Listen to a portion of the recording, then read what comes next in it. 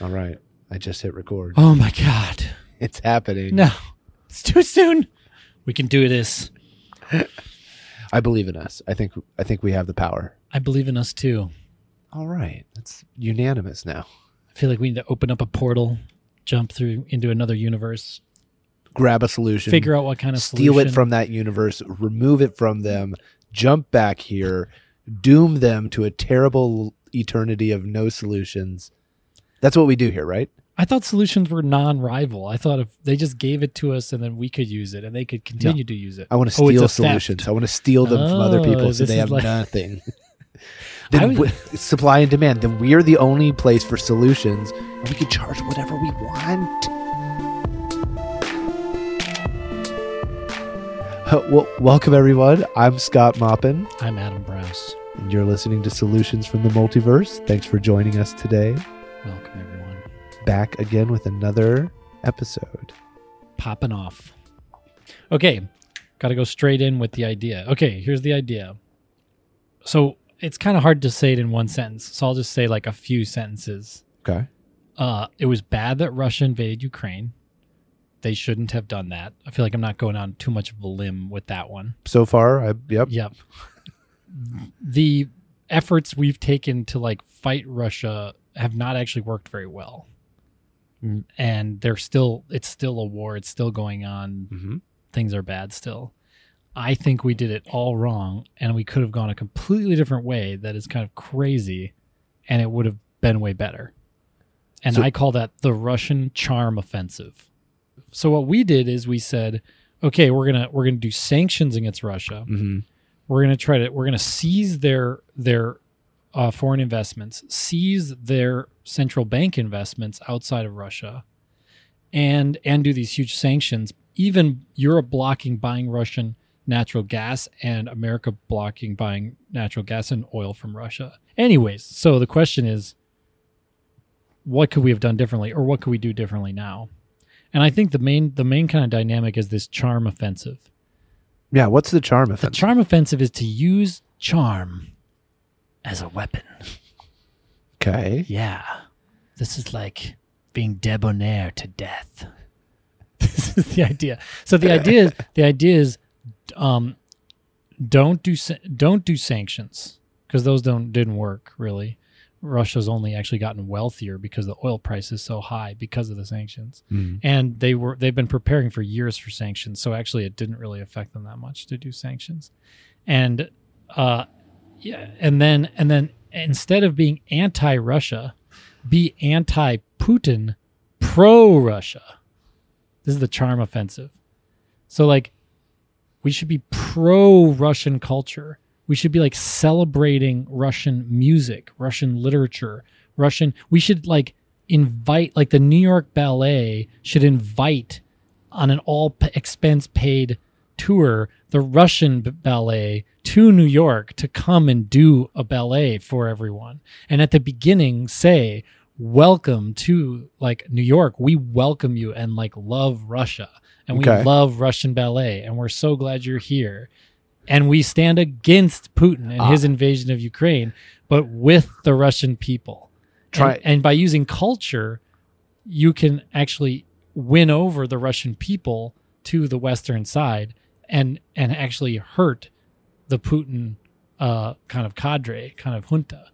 Yeah. But what we did is actually we pushed all the Russian people into the Putin junta's hands by putting sanctions that largely just cost Russian people money, and actually prove to them that Putin's propaganda that we like hate them, which is crazy. We don't hate Russia. Like I'm studying some Russian painters right now. They're incredibly beautiful paintings. I admire their paintings. I don't like Putin, but like we can love Tchaikovsky and not like Putin. So do you see what I mean? Yeah. So in a stick and carrot type approach, instead of the stick where you have the sanctions making the people mad enough that they grumble up the chain to Putin, you're doing the carrot version where you're kind of like separating the Russian people from the leader, and you're saying, even though the message you're getting from your top down is that America wants every Russian dead, the real thing is we just want Putin out of there because he's the problem he's the bad driver of your bus, and Right. we like you guys a lot Right. instead, and that Right. would have a different effect. And the opposite Okay. is what has happened because we took the leaders, political leaders. I'm not trying to blame Biden. I think this was a lot of people on the kind of foreign affairs groups were like, yeah, we need to put up sanctions. We need to do all this stuff. Mhm. I didn't see a single voice say we should invite the Russian Moscow Ballet to New York. Nobody said No, this. right. That's why we're on this podcast and not a foreign affairs podcast who, Right. but I think, I've met a few Russians, and this would have had a tremendous psychological effect on them. If they knew that there was all this charm offensive going on where we were like, somebody like across the country, universities all said everyone should like read War and Peace right now because look what Russia's doing to Ukraine. We should read War and Peace because War and Peace actually teaches you the foolishness of invading another sovereign country. That's what the point of the novel is. It's not Napoleon invading Russia and how big of a jerk Napoleon is for doing that. It's a perfect book to read at this time. So if across the whole country in America, university leaders and other kind of media leaders and government leaders were like, everyone should take a page out of Tolstoy's book. Everyone should be reading War and Peace right now in solidarity with the Russian people. I swear to God, Tolstoy cuts so deep into the Russian culture. Yeah. This would be one of the most powerful psychological blows you could effect onto the Putin regime would be to promote the reading of War and Peace in America today. Also, if you can get a bunch of people to start reading a classic like War and Peace, that alone is a humongous magic trick with the American people. But even if you just say, read War and Peace, or even better, NPR or somebody is gonna put on War and Peace, the book Just reading to highlight Russian yeah. exceptionalism, Yes. and, like the good things instead of focusing on the current negative. Yeah. Like what are the yeah. things could Yeah. you do for the charm offensive? I was thinking because they love ballet, they love they have Russian like Tchaikovsky and music. Do they? And then they have their literature. I don't know what else. I always think of ways to engage with different cultures being like festivals and different like fairs where you get to see, you get to kind of immerse yourself, not in like the environment itself, but you're surrounded by vendors who are doing different like arts or different music and different food and different like crafts and different things. And you can really get, like a superficial, but it's good for not having to actually travel anywhere, like Right. that sort of an experience. So you get like multiculturalism without having Yeah. to travel, which is And you what get to- Americans need because they don't travel. And you get So to you need engage the with fairs. those with another culture. Those people in that culture get to do stuff and show off the things that they're proud about and share things that are past just the stereotype things that you would get from whatever you get on like media, or if you're not paying attention, Right. whatever. I have a question for you, which is that do you know of anywhere where this charm offensive type tactic has been used or employed in the past? Or Honestly, I think it's used on America a lot in other countries. that sounds right. Right? Yeah. And I think they're like, probably- we love hamburgers and we love American movies. The Westerns are great. Don't invade us. Please give us aid. Please trade with us. Like, please normalize relations. Sure. You know? There's a lot of that probably on the world stage, just kind of like sucking up where they're like, right, sucking up. just coming in. But you don't. But I guess your question is, when has it been like explicitly against the government, but explicitly for the people? That's really, that's a good question. Yeah. I can't think of an example right now. I feel like when people do international stuff, especially international conflict, our brains just turn off. We just become like cavemen, like because it should have been used more, like Iran is the perfect example of this. Like, Iranian people are lovely. If you meet Iranian people, they are so lovely. They're so educated. They're so great. Like, they have a very excellent, sophisticated, modern society. Yeah. And yet we treat them like their government, and their government are a bunch of, I don't want to get like a fatwa, but their government is like this, religious fundamentalist. Like it's as if Marjorie Taylor Greene like won and took over America. That's what Iran is like. We should have solidarity with them and like pity them and like, I mean, maybe I've been extremely lucky, but what I've found whenever I've gone out of the United States into other countries is that they're all full of everything, like they're full of wonderful people and wonderful places and just, like the whole gamut. Everywhere is, I think everywhere is kind of the same, like in a lot of ways, everywhere is the same, even though it's so different. There are a lot of analogs that are the same in many places. It's harder for us to do an Iranian charm offensive, although I honestly think we should. I think it works for all of these cases because what it does is it diffuses their demagoguery, because their demagogic leaders can only continue to have power because they can say, "Oh, look how bad America is. They hate you. They hate us. They hate Islam," and so they can drum up people to support them.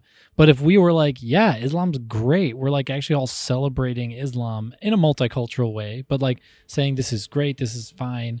Instead, then the demagogues would be completely turned around. Now in America, it's probably not feasible to get a bunch of people to celebrate Islam, but it is feasible to get people to celebrate Russian art and music and literature because we already do. It's part, it's already in the it's already in the university literature departments and on people's bookshelves and in people's record players. And, people already know, people go to the Nutcracker. That's Tchaikovsky. It's Russian, Yeah. I mean, one of the problems just naturally with this sort of thing is that the moderate voices who are fine with stuff are not the loudest ones ever. It's the people who have strong radical feelings who are like, we hate this. Those are the people you hear. And you never hear a chorus of people being like, we're fine with this, because that's not something you chant, right. But you could still be, I'm like this. I'm vehemently, Putin is just a mafioso bully. He's as if Donald Trump won and then he did stop the steal and succeeded. The coup at the Capitol succeeded and Donald Trump was reinstated as president. That's kind of like what Putin is.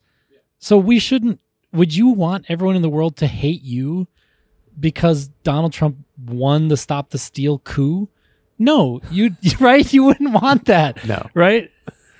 You would want people to say America's still a good country. Yeah, the people of America not to deserve freedom, and Donald Trump is the jerk. Donald Trump is the anti-democratic jerk. Well, I did when I lived in Japan for a number of years. I lived there when George W. Bush was president, and there were times when like people yelled at like myself and my roommate about George Bush, and we're like, we're not there. I agree with you. Yeah, exactly. I am here with you, but I could take it in because I'm the front facing aspect that you can interact with right now, But charm offensive. I always think it's being nice and kind to people and compassionate is never the wrong way to go. So I'm always gonna kind of be tempted to go on that side of things. So I'm not a hard sell on the idea of a charm offensive, but I can see some people not wanting to give up the Hawks. Yeah. It's like the Hawks and the Doves. Sure. So you're saying the Doves would like it, but the Hawks would be like, no, we've got to be like, portray strength or something. I think some people definitely get a hard-nosed line where they're like, enemy is our enemy, and we hate everything about them and everything that could ever be. That's so 1984, right? That's so like, very Eurasia's always been. Well, a lot of the people who were brought up and that was their formative years are now older and like voting age. So I want to go like ultra hawk. I want to go like above the dumb hawks who are just like, I hate the enemy. I want to go like above that and be like, no, we want to win. Yeah, you're like 3D chess. Yeah, you're 3D like chess. Like, I don't even, I do hate the enemy. The enemy is Putin and anti-democratic authoritarians all around the world are my enemy and should be America's enemy. How do we defeat them? Well, guess what? By doing this strong arm stuff, this sanctions and this kind of, that actually just strengthens them. You're literally just like shooting yourself in the foot before a foot race, right? Before a marathon. If what I'm saying is hawkish, it's just 3D chess hawkish. It's like, oh, dang. And Putin would hate this. Like, Putin would wake up with nightmares if the university provosts all over the country all said everybody should read War and Peace because we stand in solidarity with the Russian people and against Putin's unlawful war in Ukraine. That message would be so much stronger than what did happen, which is, for example, they canceled the Russian symphony from touring in the United States.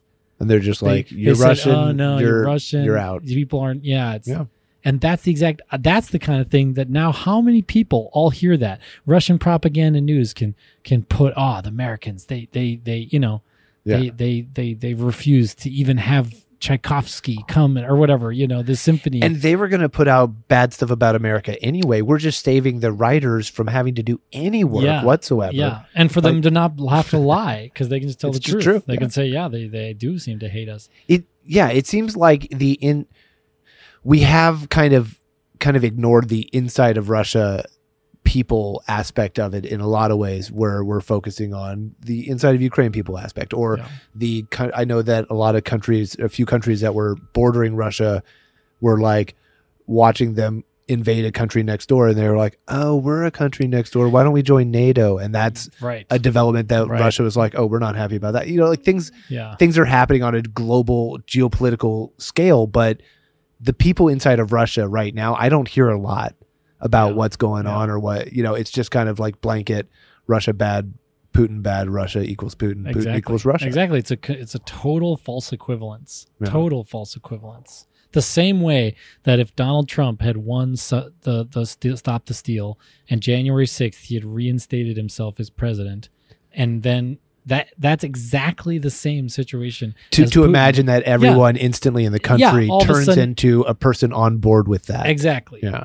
That's exactly the same thing as saying, oh, Russian equals bad, Russian equals Putin. It's mental. Yeah. And you'd much rather have people around the world saying, hey, we're going to all be like, we're going to all be reading, I guess 1984 was UK, John Orwell's 1984. He's UK, not America, but there's plenty of if everybody was amazing reading Russian literature. Well, I was saying American literature. Like, what if everyone around the world was like, we stand in solidarity with the American people against the anti-democratic forces of Trumpism in America? Like that would have been so amazing. What a great way to respond to anti-democratic things, is with solidarity. If you support America, everyone in the world has to read Catcher in the Rye, right? Right now. Yeah. It's 10th grade for everybody. You're all a bunch of phonies.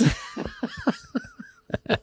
This could just be a low-key way to promote reading worldwide. Yeah. That we're just trying to, it's a worldwide literacy program disguised as an anti-war initiative. Whoa, that's deep.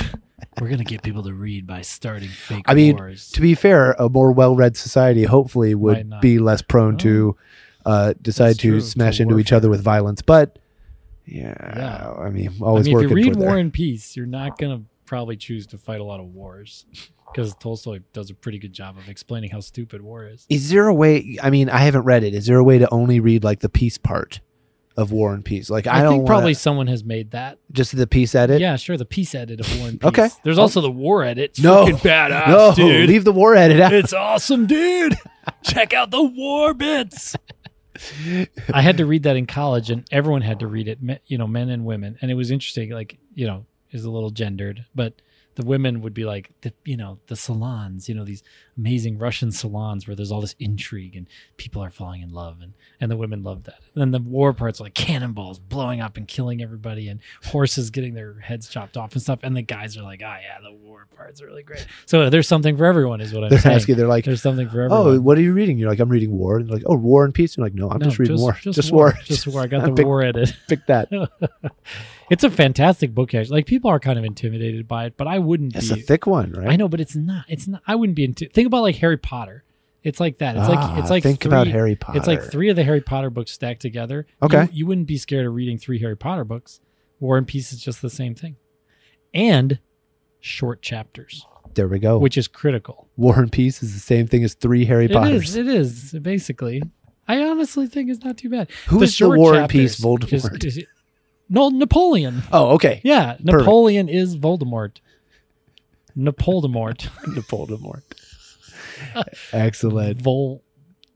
Voldapolian. Okay, that's better. You think that's better? No, you hit it right first time. Napoleon. Yes, that was correct.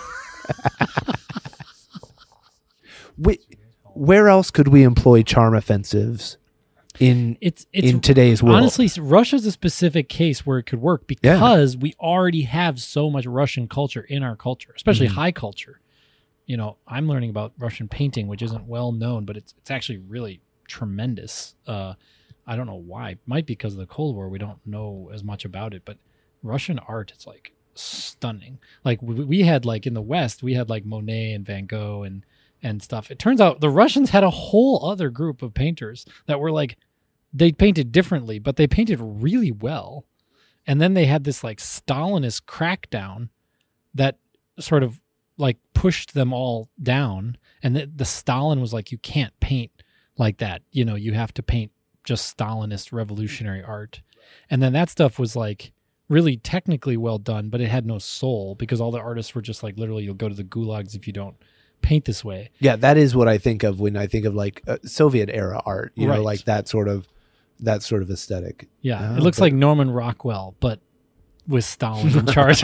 Very dystopian. Yeah. Or just like, welcome to my dacha. I am strong Russian man. I will be, I will kill I'm great class friend. Have you met my friend Zangief? He is excellent street fighter. Right. And that's like, here is my wife. She wears handkerchief on head and classic Russian dress, and she is very good at chopping wood in the dacha. And it's like, what? This is crazy. Everyone's like starving. Stalin is like starving out. Meanwhile, his wife is like, I wish he would chop the wood. I don't want to be good at chopping wood. This is not what I signed up for here. So then there was, this is getting into like inside baseball Russian art, oil painting, but still it's kind of cool. Then after the Stalin regime sort of fell apart, then there was this total reemergence of Russian art that we didn't have in the West. Like we just had the Impressionists were fighting against basically the kind of stodgy sort of academic bourgeoisie art of the early 1800s.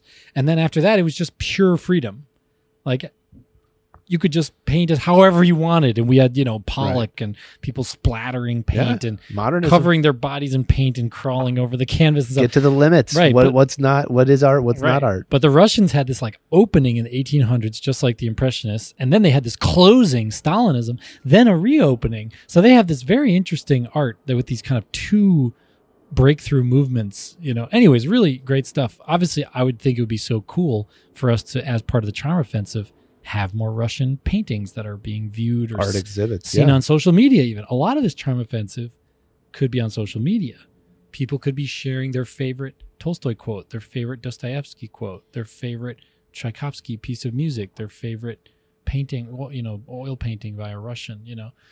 The things you're talking about seem like aimed at an older demographic for this Charm Offensive. No, I'm not to be offensive. What are you saying about me? I'm not saying anything about you. I'm talking about paintings and symphonies and war and peace classic literature. Damn it. I'm trying to figure out. Okay, let's go younger. What's our young Charm Offensive? Are we getting? There's no K-pop from Russia. DJs. Well, there's got to be like DJs and Russian electronic. DJs? I'm sure there's That's electronic a good point. music everywhere. Yeah. So you have could get giant Russian raves. DJs. Yeah. And then you've got your DJs and your giant like throngs of people just dancing with glow sticks, and then they're like do, and then he's like Putin sucks. Boom, and then they drop the beat, and this is your Charm Offensive separating. That is good. But if the DJ did that, they probably couldn't go back to Russia. Yeah, that is the problem, right? So when you have the dead guys, like Tchaikovsky's dead, so you can't get him in trouble. He's not gonna you land back in Russia, and Putin's there with an MP3 going, hey, I would like to play something for you in the short amount of life you have left. Here you go. No, I think... Yeah, don't stand next to any, hospital windows and, don't drink tea that's been given to you. The list of that you didn't make yourself, Well, what else can we... But you're right. You're totally right. It can't all just be, classical literature. It's that's insane. We're just not going to hit all the... But then again, we live in a gerontocracy. I mean, honestly, the most powerful people in America are 50 and above. So, actually it might make a big difference to be putting on Tchaikovsky and putting on... you're right though. We might need a reality show on... But again, if they're alive and they're Russians and they ever want to go back to Russia, they cannot be involved. So we have to say, part of our charm offensive is us going, we don't like Putin, we do like the Russian people, and then the Russian people have to be like, we don't like you, we do like Putin, wink wink, we can't say anything else. They just have to even say, if we think this. We're here because we're playing Tchaikovsky, and Tchaikovsky's great. Yeah. Because Putin, as powerful as he is, he could never say Tolstoy was a bad writer. He would immediately be thrown out of prison. Would he? Yes. Dude, Russian people are incredibly literate. Like, as joking as you are about Americans being like, we're Americans are never going to read this. In Russia, everyone reads War and Peace. Everyone reads Dostoevsky. It's crazy. Then here we go. Hold on. New solution. What about the rumor offensive? What if we just get some people whispering like, did you hear what Vladimir said about War and Peace? Vlad. Did you hear? Oh my Leo. goodness. Vlad. Are you on Team Vlad He said or he Team was, Leo? He said it was all run-on sentences, and they're like, get him out of there now. He is out. Tolstoy wrote on run-on sentences. He didn't actually. That was Dickens. That was a British guy. Americans don't write run-on sentences either.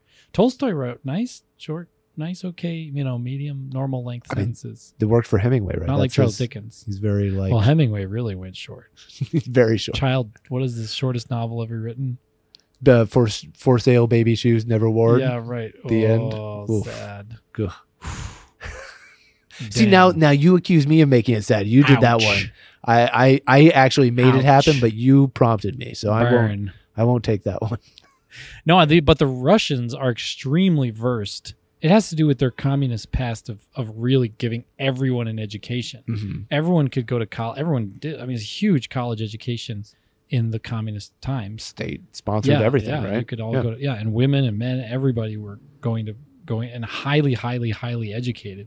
That's why you have all these Russian physicists and Russian artists and painters and, things, is because they all had this free education to these fantastic universities.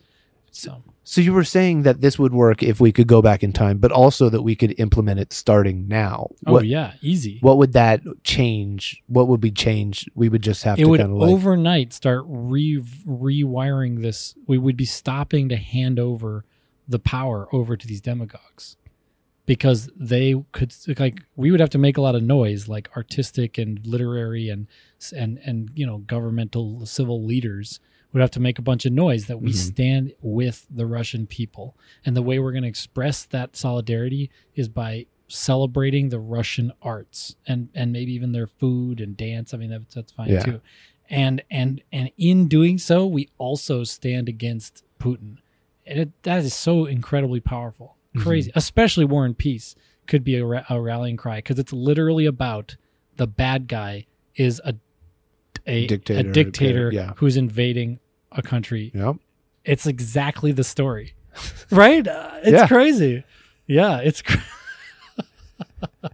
and Napoleon is portrayed like a freaking doofus in that book. Seriously, Napoleon is like a clown. Tolstoy thinks Napoleon was just an idiot.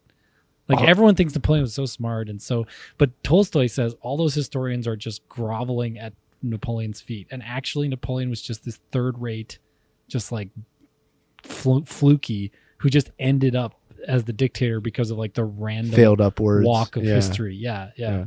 Well, I'm not ashamed, but I'll be honest that my strongest impression of a Napoleon image is from like Bill and Ted's Excellent Adventure, where he is a complete doofus. That's where they got it. They must have been Tolstoy. They were Tolstoy. They were Tolstoy heads.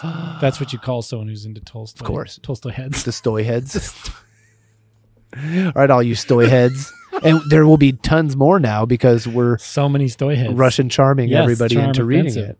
I mean, I don't think we could have done this like for other things. Like, you're not going to fight Al Qaeda with a charm offensive, because, I mean, I'm fully in support of all multiculturalism, and I have tons of friends who are Muslim, and I'm totally in support of Muslim religion and people. But unfortunately, it's not as involved in our culture, because it is something that only recently has become an immigrant population and only recently has kind of engaged with American culture. So it's more of a minority kind of peripheral thing. Well, and the country is so central. I don't know how it works, but the country is set up way differently as far as a top person who controls everything organized. Well, it's still demagoguery. Yeah. I mean, it's still all America hates us. No, that's you true. know, and then every time someone is anytime anybody says anti-Islam stuff, that's just fodder for those demagogues. Yeah. But it's harder to say, well, let's do a charm offensive because, you know, what are the touchstones that you're going to get people to rally around coming from Afghan, Pakistan, you know, these cultures that we don't really have those touchstones to work with.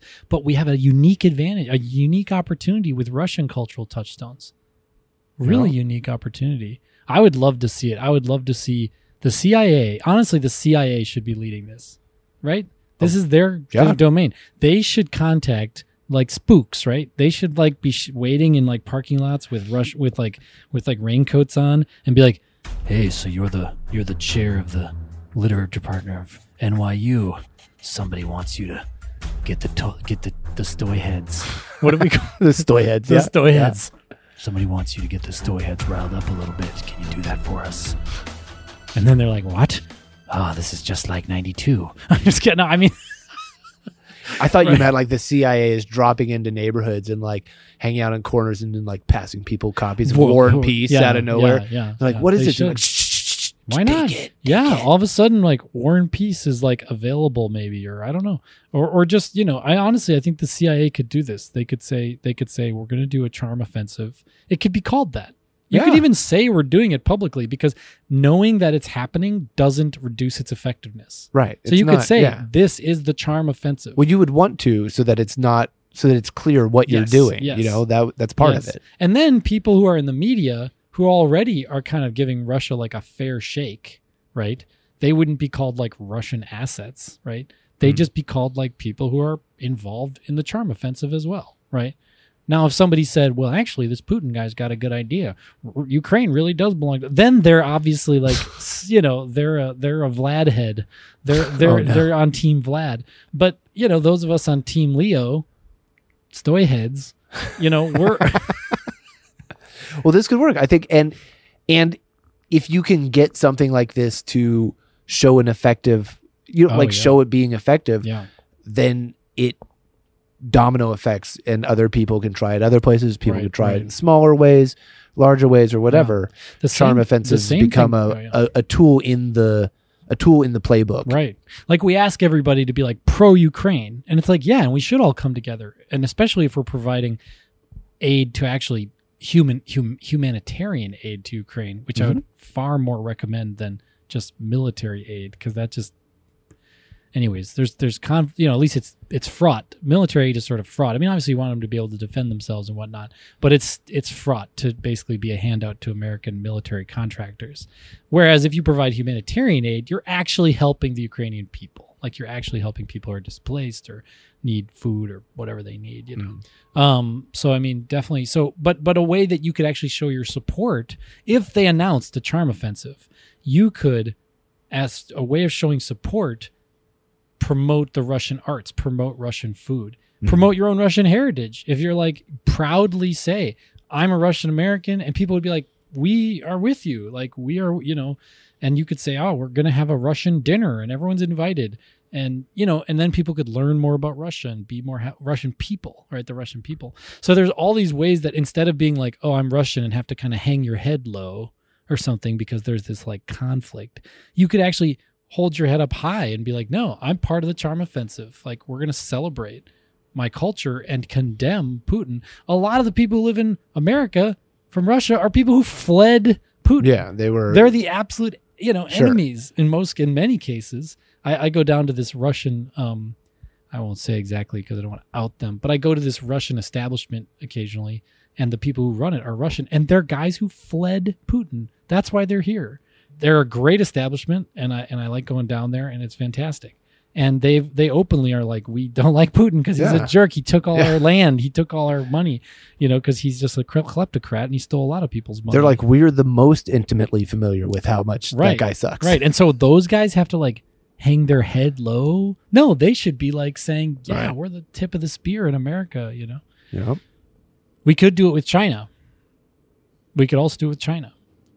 Because there's a lot of Chinese food that we know about, right? There's other things about China that we could learn that people I think are open to learning, because I think Chinese culture is very attractive, very interesting. And China's one place where sanctions are really tricky because we can't be like, haha, we're not sending you any of our stuff anymore. And they're like, we're not you weren't in the first place, buddy boy. That was going the other way.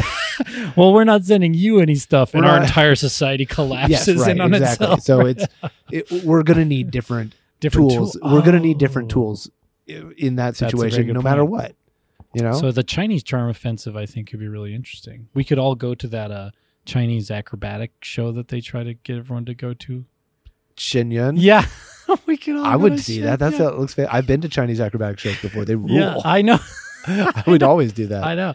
Anybody doing stuff with their body that I have no chance of ever doing with my body, totally, it impresses me to the max. I mean, every time. But the Chinese Russia, I mean, we're seeing conflict with Russia right now. Charm offensive, I think, would strengthen the whole. We could continue to give aid to. I mean, I'll just say we can continue to give military aid to Ukraine. They could still be doing a great job on the military fight. Yeah. Russia could continue to be screwing up their supply lines, and their military could be like handing over their guns and running away and stuff, which is what you hear about. But we could also then disarm the demagogues if we did this charm offensive at home. Well, so, I mean, that's what war is, right? You want to be attacking in multiple ways in multiple directions. You don't want to put all your eggs in one basket ever. Right. And then in the future, which is what a lot of foreign official type people, like if you read these magazines, these foreign affair magazines and stuff, which I do occasionally, they are all about, especially before this stuff with Ukraine, for the last 5 years, everyone's been talking about building up in China, building up in Asia, American military and naval, stuff, because they see this sort of conflict with China on the horizon. Yeah. Well, we should already develop this charm offensive so that their demagogues, their Xi Jinpings and whatever, can't say, oh, the Americans hate us. It's like, the Americans definitely don't hate us. Look, they had an entire Chinatown festival where everyone was celebrating beautiful Chinese dancing and Chinese music. So I don't think they hate us. Right. And then it would definitely take the sales. That landscape. Yeah. That landscape makes it harder for those lies to stick. Exactly. For sure. Exactly. And it makes Americans, I think, know what we're fighting for. Why are we fighting? Why are we fighting to help Ukraine? Why are we fighting to help Russia to if we could, to get rid of Putin? Why are we doing that? The only reason could be because we care about the Russian people. Right. Why else would we do it otherwise? Just to score points against a bad guy? No, it's because we care about the Russian people. We want them to be able to live in freedom. We want them to have freedom of speech and not be pushed out of windows because they want to be a different political party than the president or something. You want countries to be stable for the people that live in the countries, so that nobody feels like, at any point another country could come in and say, this is ours now and we own it or whatever, that sort of thing. Definitely. You want stability in geopolitical regions because that prevents war and that prevents death, and that's a good thing. Yeah. But that's pretty controversial. Are you sure you want to stick by that? I will stick my flag in the sand on this hill. Killing people dying is bad. Yes. That's my hot take. That's my hot take for the day. Death is bad. I think you had an idea, though, before we started recording, right? Kill everyone on Earth. What? Then there's no more war? Don't tell my secret ideas. Now that was going to be my first episode. Ideas. Now I have to think of a new one. The new podcast. Scott's great ideas. All right. I'm going back to the drawing board. But I really outed you there. I'm sorry about that. I just felt like it was so apropos. That's a real betrayal of my trust. Germaine. I thought that was a safe. I'm going to have to work back from next time. NDAs. I'm bringing them. You're signing NDAs. them. It's it. There's no more second chances. Okay. Well, we had there's a little bit of controversial episode. I think it went well. I think it's good. I don't want anyone to think I'm a Russian agent. I stand with the people of Russia against all autocratic leaders in Adam the world. does not appear to be a Russian agent from this side of the table. I mean... Uh-oh. No, okay. But no. How do you say no? Niet. It's something good to think of. Neither one of us have the power to change this one, but... We will talk to Biden, though, in a few weeks, and then... And that's the power to do. You'll find out whether or not he listens to us. Yeah, he really believes us. I mean, the last few times we've talked to him, we have no indications that he doesn't. Did what we listen said. To us. We said do the financial aid thing, and he was like, okay. He did it. So we've got like a red phone, real pull, kind of like a Russian. We've got like the Russian bat phone. We've got real pull with Jack. Well, I think we figured it out. We did crack the code. But yeah, we'll see. We'll see. Maybe if some spooks pick this up on their little NSA dragnets and they listen to Solutions, maybe they'll be like, oh, let's do charm. Yeah, let me actually, I'll make it easier for the CIA and NSA agents. You can find Adam. You can find Adam Brous on Twitter at AJ Brous, Braus. That's right. Any agents can find me on Twitter. I'm Scott Maupin at Scott Maupin, SCOTMAUPIN. NSA agents or CIA, you can find our whole podcast on Twitter at Solutions FTM is the handle. And our website, solutionsfromthemultiverse.com. You can even email us, solutionsfromthemultiverse@gmail.com. Lots of avenues open. These international men of mystery are going to be able to access us no problem. By next episode, we'll have an entire friend group of agents. Look at all these great who are people tweeting, emailing, and messaging back and forth with. It'll be perfect.